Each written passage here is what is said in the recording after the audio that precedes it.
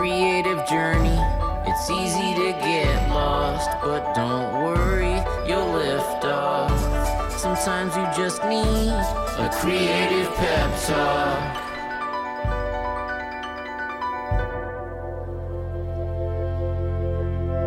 Hey, you're listening to an episode of the Creative Pep Talk podcast. I'm your host, Andy J. Pizza. Today on the show, we are going to do an Ask Dr. Pizza episode. We haven't done one of these in a long time, so if you're a relatively new listener, here's how it goes. Listeners send in questions, and I try my best to answer them. Today on the show, we're going to talk about what do you do with the fact that everyone only has short-term attention spans anymore, and you can't get anybody to pay attention to anything or sink in deep enough to get into deeper creative work. We're also going to talk about the 3 reasons why you might be struggling to create a cohesive style or find your style. And then we're also going to go into some time management and burnout questions. A bunch of stuff that I'm really pumped about. Can't wait for you to hear it. If you ever want to ask a question on this show, if you listen to this and you're like, hey, I got a question I'd like to ask, go to creativepeptalk.com/ASK. And there's a recorder right there on the page. You can start recording. We have a 3-minute maximum for the question. And the disclaimer is if you submit a question, just assume that it could be used on a future episode of Ask Dr. Pizza of this podcast. All right, let's get into the show. But first, quick word from the sponsors.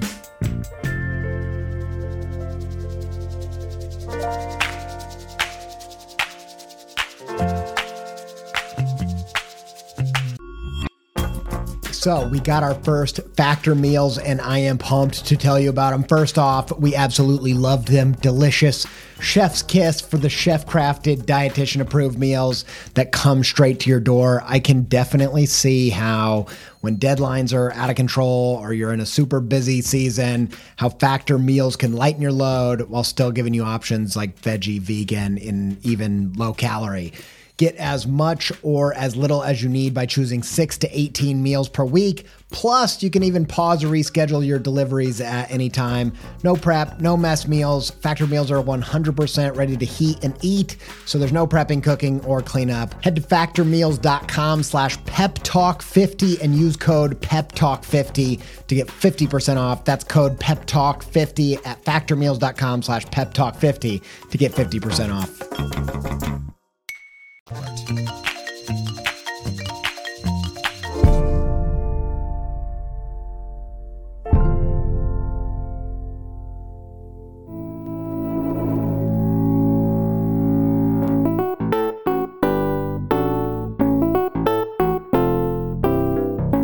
Dr. Pizza.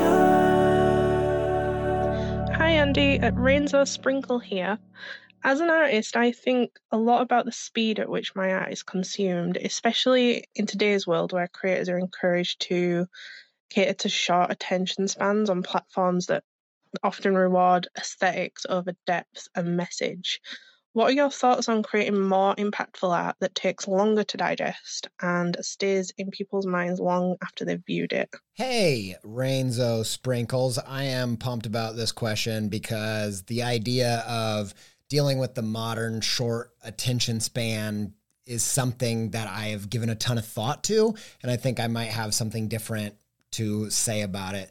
So first of all, and I'm not saying you're saying this directly, but I just feel like it touches upon this idea, this notion that maybe we could go back to a time where people had longer attention spans. Now, I'm not a scientist by any means, or a doctor of anything but pizza, but I kind of feel like there's just this general notion that there was a time, anytime there's a feeling of can't we just go back, I always resist that feeling because I think it's easy to kind of get stuck in the zone of, wasn't it better when it was like that? Wasn't it better when, when you could really make something and people would give it a lot of time? But the truth is, I don't know if that time ever existed. And part of that touches on this feeling of, wouldn't it be amazing if we could go back to when it was easy to be an artist or a creator for a living? And of course, as I say that, that just seems ridiculous because we all know there was never a time in human history when it was easy to make a living as a creator. I don't think that path is ever going to be easy, but I think it's probably easier now than it ever has been, even though it is still very difficult. Now, I might touch on that in a second, and I'm not saying that you're even saying that. I just wanted to address it because it kind of, by default, made it feel like if now people have shorter attention spans, then there had to have been a time when they had longer attention spans.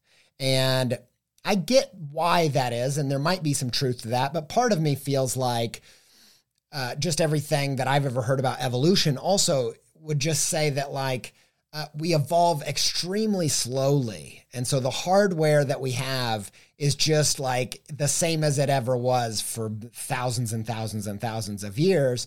And maybe we need to a hard reset every once in a while, one of those meditation getaways, retreats where you don't talk for a week. Maybe that's what it would take for us to reset the dopamine receptors in our brain so that we have a little bit more of an attention span. Maybe all that's true. However, I just want to push back and offer some thoughts on maybe what to do about the current state of how people consume and how to create in such a way that you can speak to that. So here's what I would propose. I kind of feel like maybe we are in a time where people actually give more time to creators that they know nothing about than ever before in human history. I would say if you think back to the past 50 years or so, I can't think of any time where regular people were trying new forms of creative output from artists or creators that they knew nothing about like they do now online. If you think about, they were watching TV shows that were the same week in and week out. They were watching, maybe a movie every once in a while. We have always been suspicious of wasting time on new things that we're not sure we're gonna like. Think about the last band or TV show that your best friend, who you really trust their taste, recommended to you. Were you in a race to go try that, or did it just instantly come with resistance? I think that resistance is built into our human nature of we are hesitant to waste time because it's limited. It's the one thing that we have that we know we are going to run out of for sure, for certain. And we don't want to waste it trying a bunch of things, right? But at the same time, that kind of pushes up against our necessity for finding new, novel things that have some freshness. We can't just listen to the same song a billion times and feel just as excited as when we first heard it. We do have to find some way of discovering new things, right? That's kind of how it always has been.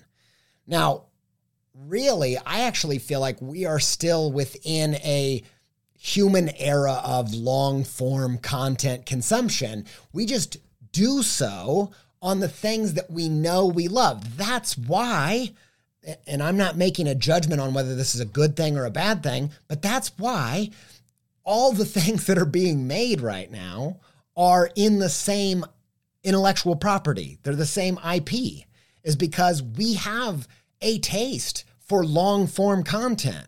We want shows that we love to never end. That's why they don't. That's why there's another Lord of the Rings. That's why there's another Game of Thrones. That's why Marvel never stops, because the people that love it want as much, they want that form to be as long in terms of content as humanly possible.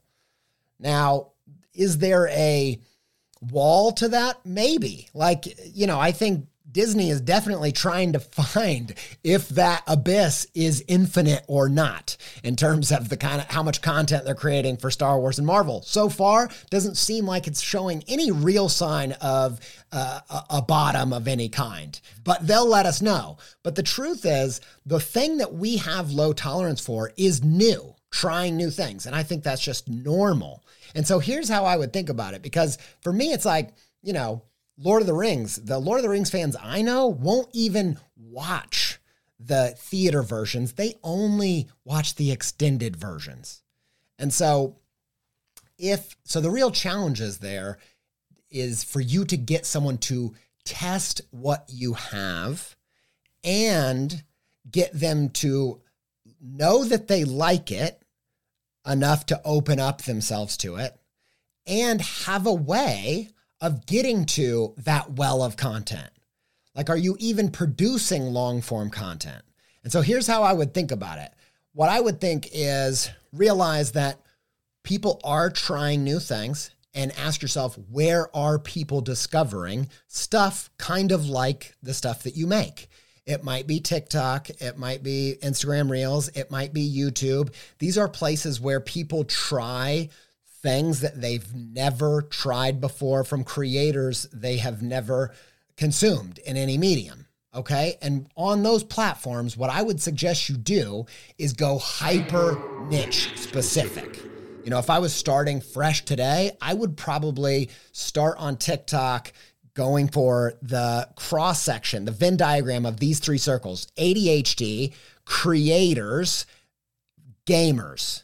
And I'd then probably create a Twitch channel where I played games in real time and gave creative pep talks that are related to that game. It'd be something in that. I would be testing that. I'd be trying it. And you see here what we got is we have this niche, and I would hashtag it ADHD, hashtag creator, hashtag gamer, or hashtag Twitch. And then I would make little tiny bite-size versions of the thing I was trying to make. Something that they can try super quickly, because that Venn diagram, what it's telling you is that if you're all three of those things, you're going to feel like the video that you're watching, let's say you get on that TikTok, it comes up on your For You page or on Instagram Reels or whatever, and you actually put in it, are you an ADHD gaming creative? If you are that specific, what you're doing is you're giving them everything that they need to know that this content is probably as tailored to them as it possibly can be. I feel like we get so afraid of niching down and eliminating possible fans or audience or whatever. But the truth is, you don't want everybody in that room. Think of people that you just detest, that just disgust you. You don't want them in your long form content arena. You don't want them commenting on your Twitch. Like, that's a huge problem for people that are mega famous. Like, there are people that just go in there to mess with them, and they don't want them in that room. So eliminate some people and do short form content that's hyper specific, tailored to a very particular group of people, so that when they see it come up on their feed, they're like, I can't even believe that there is anything that targets something so specific as this. They know that gives them everything they need to know to give it a try, to just take a test of that little sample of the content, make it your juiciest thing, like it's the single of your album. Might not be what you think is the best song on the album. I'm not telling you to make a song that you don't believe in. I'm just saying that which of them is the most accessible. Put those little bits in the hyper-specific hashtags or titles in the places where people discover things like what you make. And then make sure that they are specific slivers of the long form content. So if it's a podcast, make it clips of you doing your podcast. If it's a Twitch stream, I don't do that. So I'm sorry if I'm using the wrong language. I don't have time for that. I barely have time to play video games, let alone play video games as a performance. And also, I'm an introvert. I want to play alone. Anyway, but if you're doing Twitch, make it a clip of the best moment or the most accessible moment for that target audience. Take it so that they can see, like, if they liked that, they have an idea of where they can find more of that stuff. And then make sure that you have an outlet, a podcast or a YouTube or a Medium page where you're writing, whatever it is. Make sure that you actually have an option for that long form content. And the great part of that, we talked about it recently, it's the sawdust principle. I'm calling it sawdust hot dogs, because nasty and I apologize, but you're taking the meat of your work, which is that long form stuff, and using all the byproducts as the hot dogs that you can go flog on TikTok, flog talk, these hot dogs of just the scraps. Just take scraps from the long form creative habit that you have and go put them in these various places. And that way you don't have to make more creative work. You're just getting the most from the meat of your work. That's what I would do. And I think the great news is it's never been easy to make creative work for a living. It's always been hard. It's a hard road. But I think that if anything's changed, I think the one thing that's changed is talent is no longer enough. And I mean super talent. Because I think even the super talented, I think about these musicians that have just, the huge mega stars that we all know, struggle to stay profitable if they don't get serious about the business side of what they do. I think that it's never been easier for someone that's pretty talented, but also pretty good at business to succeed. And the lucky thing is the business stuff is actually stuff that you can just learn. You don't have to be good at it. So yeah, that's my take on that. And I'm not saying that you're saying it used to be easy. It just felt like a natural segue to say something else that I wanted to talk about. Thanks for your great question. Hi, Dr. Pizza. I have a question that I'm often scared to ask, but then here I go. I see many established artists or even artists my level have a particular set of aesthetic that they follow a particular color palette or a lettering style. And then I try to do that, but then it doesn't last for more than 3 months. And I often wonder if potential clients come to my page, are they going to think that this girl is just exploring herself or is she confused? And as a person, I get bored very easily. So I just feel like my whole creative journey has been just experimentation rather than landing on a particular style for myself. So any kind of pep talk is appreciated. Thank you. The question of style is a big one. I think that at some point, all artists struggle with, do I have a style? Do I not have a style? How do you find your style? It's just a huge question. It's our most popular Skillshare class, I think, because of that is the one that's all about style. And it's something I've thought a ton about because having a style was my goal from day one as an illustrator. And here's my response. I think there are really 3 possible issues with what's going on in your practice if you are struggling to find a style that you like. Okay, here they are. The first one is that you're just not making enough stuff. I really think that style is an emergent phenomenon. If you're not familiar with the idea of emergent phenomenon, it's the idea that everything in the universe that we know and interact with is the product of emergence, which means little things come together to create a bigger thing that has qualities that can't be found in the smaller thing in the individual pieces. So atoms come together to become molecules, molecules come together to become cells, cells come together to become tissue, tissue comes together to become organs, organs come together to become a human. And if you look at a human heart, you're not going to find all the things that are present in a whole human because all the pieces come together to be something bigger than themselves. It's fascinating. It's one of my favorite things to geek out on. It's just a really cool principle. But the same is true in that a bunch of people come together to create a corporation. Yikes. I don't know. But maybe the evilness of some corporations, maybe the good news is that evil you can't find in most of the individuals that are part of it. Anyway, I don't know. I'm getting lost. But my point is that style isn't a thing. It's not a quality that you're going to find in every single piece that you make. And so therefore, you also don't need to shoehorn in everything that is definitive of your style into every piece you make, but you also can't hope that you'll just make a piece and it will embody your style. Style is not in a particular piece. It's how all of your pieces relate. It's the pattern from one piece to the next.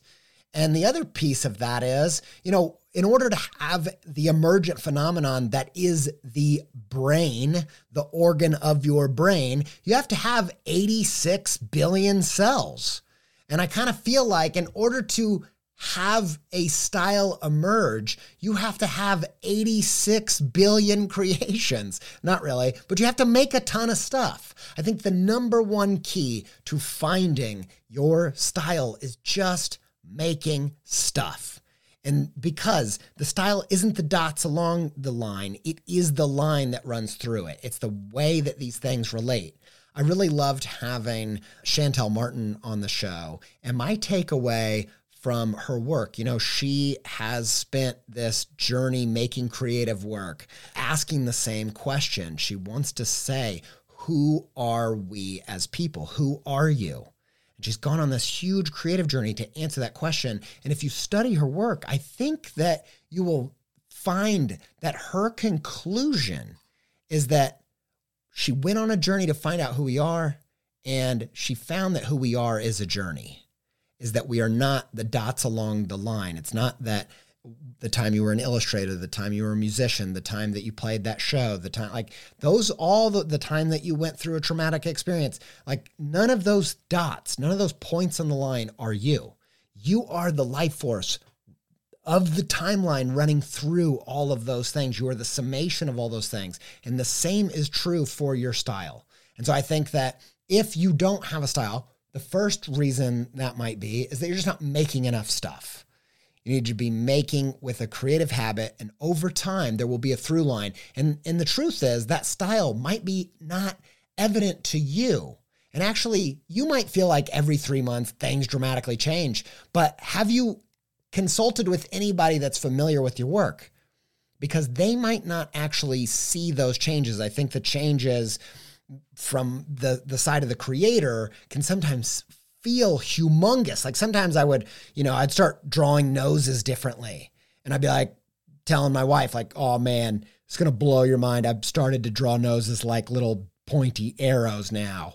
And she's like, I thought you already did that. Always did that. Like, it's sometimes that the style is something that's perceived from the outside when we feel like we're chaotic. So that's another thing that I would check out. All right. That's the first reason why you might have trouble developing a style. The second one is that you haven't found the deeper level of your creative outlet or creative medium.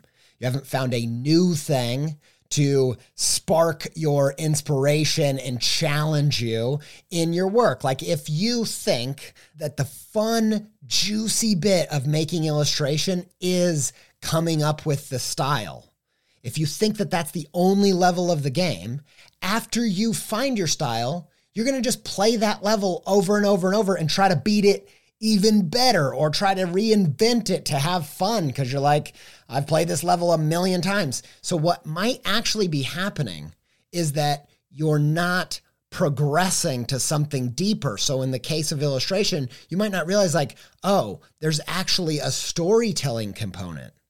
And the only way you're going to find what that next level is if you dig deeper into the creativity and keep looking for a deeper mechanic, a bigger challenge, so that you don't just get your kicks reinventing the veneer or the style or the brand of work that you create. And here's what I mean by that. Here's why I think that is. Style, in my opinion, is not the creative part of the work. Style just enables you to get more and more creative. And here's why I think that is.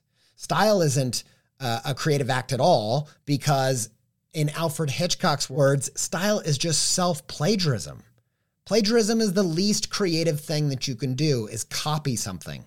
But that's exactly what style is. How do you know, the person that's probably most talked about in modern times when it comes to style is someone like Wes Anderson, because he has such a obvious quintessential style that's almost become a caricature and people rip it off. And, it's just so well known because it's so clear what his style is.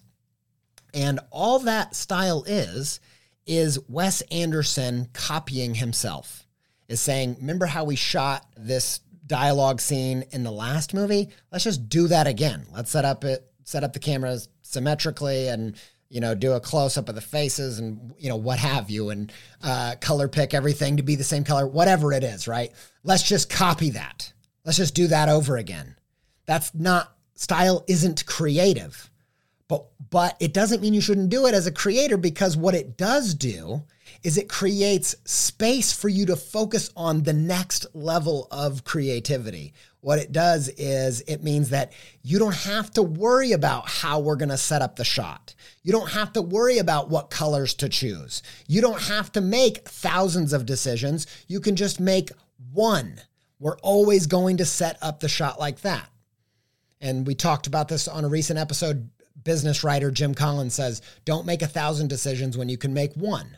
And here's what that enables. It's the same thing that happens when people choose to wear the same outfit every day. It's just one decision off their plate so they can focus that decision-making energy on something greater. And so once you have a style in illustration, you can start spending, all of the time deciding how you're going to approach that piece on what is the piece about? What's the concept? How are we going to tell the story? You know what I mean? And so you can spend gobs more time because you're not making all these other decisions. And so that's how style isn't creative. Style just enables creativity. It automates the unimportant stuff so that you can focus on the next level down. And so maybe that's part of what's happening, is that you're not realizing that there's another layer to your creative practice, whatever it might be. And maybe your mission is to go find what that is so that you can get inspired and challenged to the right degree to get into the flow state next time you create, even if you're using all the same style components. And the third thing that might be getting in the way of you finding your style is that you've fallen into a kind of comparison trap. Now, here's what I mean by that. I think our brains are wired to detect what we're bad at better than we detect what we're good at. And I think that just is a survival mechanism. I think a lot of the ways that people think humans are broken just has to do with the fact that we adapt to an environment that is nothing like the one that we're in now. And so there are certain defaults that we have that we just have to unlearn. And the good news is we have this crazy human brain that has the potential to step back and observe. We have this level of consciousness that means that, yes, we have a brain that has adapted to be in the wild, and we're no longer, hiding from saber-toothed tigers. And that's a problem. But we also have this amazing thing that's adapted to observe what we're doing so that we can see that, hey, you're hiding like there's saber-toothed tigers, but there's not. And so anyway, back to the point. The point is that I think our brains adapted to, from what I've heard from people that know much more than I do about brain science, they talk a lot about how we have adapted to be really sticky to put downs, sticky to ways that the community might excommunicate us. And we're very aware, and our brains are going to store those things so that we survive, because we're wired to survive. But when we're talking about creativity, it's about the higher part of your brain. It's the thriving part of your brain. And you're going to have to put a little effort in there to figure out how to focus on what you're good at rather than focusing on what you're bad at. How does that relate to style? Well, I think every creator I know is unimpressed with the type of creative energy they have, and they're hyper fixated on all the ways that they don't measure up in ways that some people value. And I can imagine you have these bands that are, let's say, a Beach House or a Tycho, who they consistently are able to deliver a fresh take on the same kind of genre, mood, flavor, right? And that is something that most of us really, really love. But if you are a music critic and you are the 1% of the music listeners who just devour insane amounts of music. You need something really crazy to blow your mind, to light up that creative taste palette, right? Your creative taste buds. You need something crazier, but you also are the loudest person forming the opinions of what is good and what's bad when it comes to music. And so you might be the type of person that's like the only thing that's good in a new album is something that completely reinvents the wheel. And so I think that's why people like Radiohead and Kendrick Lamar are such critical darlings, is because they are so surprising, and the loudest people in the music world are the critics, and critics have heard it all and they need surprised. So that's why they say these are the best. But here's the thing. If you're a beach house, you need to be okay with that and not compare yourself to Radiohead, even if you think we're never going to get the street cred to the level that Radiohead does. And the same goes for if you're a Radiohead. Like if you're a Radiohead that's constantly, consistently reinventing the creative wheel, maybe that's where you're at. Maybe the fact that you can create a completely new style every 3 months means that you're just a Radiohead. You're incredible. Do you know how hard it is to come up with a style? That's an amazing thing. Maybe you need to get into something like illustrative branding, where you have to create a whole new creative lexicon and vernacular and brand for a totally different creative voice every single month, every 3 months. And you need to own that and quit comparing yourself to the other people that do it differently. And at the end of the day, I think you can think of it like, there's in-house artists and there's out-house artists. The in-house artists are really, really valuable if they can do it all. If they're just so skilled at picking up and developing new styles, you're going to be great at an in-house team because they need you to be versatile. But if you're someone who deeply has a taste for and desires to have a particular style, you can create your own brand, your own company, and you can freelance as an outhouse creator. And I say outhouse because you're out there in the muck. It's hard to be out there on your own, but if it's your thing, you're willing to do it. And so which are you? If you're an in-house, you might be a Radiohead who's like constantly reinventing the wheel, always doing something new. That's totally fine. You just need to focus on what you're good at. And if you're still stuck and you're like, I don't know if I'm an in-house or an outhouse, I don't know if I'm a beach house or a Radiohead, or a radio house. Maybe I'm a Radio Shack. Who knows where we're living, everywhere in between. If you're still stuck, I'd go into, there's kind of two things that lead the creative practice. I feel like it's your taste, because you want to make stuff that you're proud of. And also your creative taste buds are what inform your creative intuition. If you have a really sensitive palate for particular kinds of flavors, then you're going to be good at recreating those recipes. And so if everything that you love is from artists with a consistent style, that's a good sign that you should be that type of artist. The other thing is process. My friend, illustrator Kendall Hillegas has really challenged me to think more about process and balance it out with taste, because I think that she's absolutely right that, half of it might be making something you're proud of and speaking to the things that you love and wanting to be part of that. But the other half is just enjoying the process. Maybe you really do love creators that create within a specific style. However, that's just too boring for you. You just can't do that week in and week out. And that's fine. That's totally fine. If you really don't enjoy the process, be a Radiohead, be an in-house artist, be someone whose job it is to create something totally different every 3 months. But you got to balance that. You got to balance the taste and the process. You can't love the process and absolutely hate the thing you make at the end. And you can't love the thing that you made at the end, but just absolutely hate the process. You want to strike a balance between those two things. And I think that if you're having a hard time finding a style, then you are probably, one of these layers is probably not working as well as it should.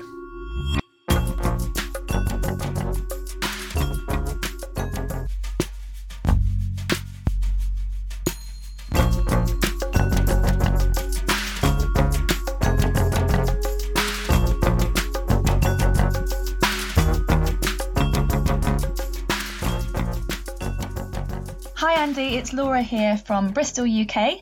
I'm a musician making music as pen friend, and I also make videos and podcasts, and actually listening to Creative Pep Talk has changed the course of my career over the past few years. Thank you so much for everything you do for all of us. It is massively appreciated by me. So as one busy person to another, I just wanted to know how you organise your time and what your workflows are for creating a regular podcast, for making time for your art practice, and for client work. That would be really interesting to see how you schedule your days. Thank you. All right, great question. I'm going to answer it, but not because I have any authority to do so, because I am awful at time management. You know, a big part of the way that I manage my time is I've worked really hard to get good people around me to help me. So my wife, Sophie, and my agent manager, Ryan Appleton, are people that are me outsourcing what I'm awful at. They help me prioritize things because I suck at doing that. And so if you do suck at managing your time, I would recommend doing whatever it took to get people around you that can help you a little bit with that. But the thing that I wanted to bring up was that it's completely normal to be time blind as a creator. A lot of creators are neurodivergent of some kind, ADHD, autistic, dyslexic, dyspraxic, all the different kinds of brains. And the truth is, from what I've read, there is no such thing as neurotypical either. But being bad at time management, you didn't even say you were bad at time management, but I wanted to highlight that being bad at time management is a human thing. It's a normal thing. It's a hard thing to do. And I have this strong desire from time to time in the show to also just kind of give space to be like, hey, I suck at a bunch of things. Like right now, today, I have to have this episode done because I work with a team and I have to finish this at a certain time to realistically expect my editor to be able to finish it for this week. And if we don't finish it this week, we don't make the deal that we made with the sponsors for this week. We break that. And yeah, there's ways around it, but ultimately I just need to get the stuff done when I said I was going to do it. And that's pretty hard. And right now, it's 5 o'clock on the day 5 p.m. on the day that I have to have this done. And that's because I didn't manage my time well. And part of that was this time around wasn't messing around. It was maybe over committing to things because I just had to finish so many other things throughout the week before I could get to this. And so I wanted to admit that because I wanted to drop down into this present moment and be very real with you. You know, when I go out and do talks, I always try to start my talk with something very real that I'm feeling, that I think the people in that room can relate to, because it just helps me get really genuinely in real life present, because that's what I'm doing there. If they just wanted to hear me talk, there's plenty of hundreds of hours online that you can do that at any time. The difference is we're here in that room together. And the same goes for this episode. The difference between this one and all the other hundreds that we've made is that I'm recording it right now. And so I wanted to get in the right now by admitting to you, I'm talking about time management at the same time that I've clearly failed at managing my time. And sometimes that matters. And over the weekend, I had a talk in Knoxville, Tennessee, and I just started the day. I was the first talk with, hey, everybody, who's tired?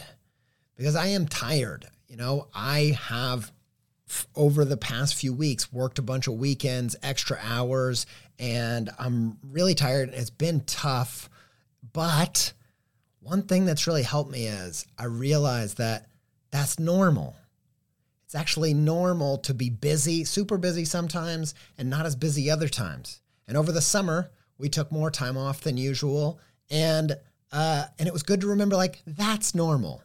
It's okay for it to be slow sometimes. And the reason why I think that matters is because it not being normal is usually the cause for panic. And I kind of think about it like if you owned a car and you didn't know that it was normal to run out of gas, what you would feel like if it broke down on the side of the road and wouldn't start. You'd be like, oh man, my freaking car is busted.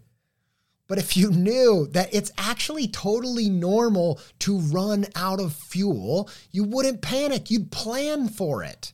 And when it started to happen, when it started to go on empty, you wouldn't be like, oh man, no. You'd be like, oh yeah, I better plan accordingly. And I think the same goes for burnout. Burnout's a normal thing. Like, you're never going to be able to perfectly assume how long something's going to take. Getting down to the deadline on the podcast that you need to create that day is totally normal. And because it's normal, that there's an extra part of you that doesn't have to panic. You have to be like, yeah, this happens sometimes. That's totally normal. And so now you don't have to worry about finishing the podcast and fixing your entire life and time frame, right? And the truth is, like I said, I'm no expert at it. I can't give you all of the tips and tricks. I will tell you that the things that I know I have to do every week, I create blocks of time where nothing can get scheduled in that amount of time that I have to do that thing. I also subscribe to ideas like the energy clock from athlete manager Molly Fletcher, and she just talks about scheduling out your day based on your natural rhythms. And so for me, I'm most creative in the morning. That means I'm not taking calls in the morning. I'm doing the most important creative tasks, the creative writing, the creative ideas, the creative sketches, concept creation, all that kind of stuff.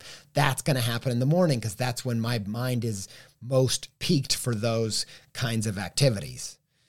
And the last thing is, in terms of deadlines, I always try to finish the thing that I have to complete that day first so that the rest of the day has a looseness. But all these things, they're not my creation, and I'm no authority on it. But I wanted to just come in and say, hey, it's normal, because at least you won't waste any extra time or energy panicking that it's not.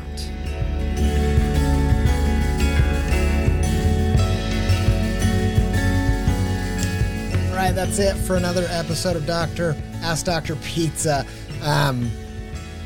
Well, I like these episodes because I feel like they get me talking about exploring different topics that we wouldn't always explore on the show, and just kind of shake it up a little bit. And I also love just hearing from all of the listeners.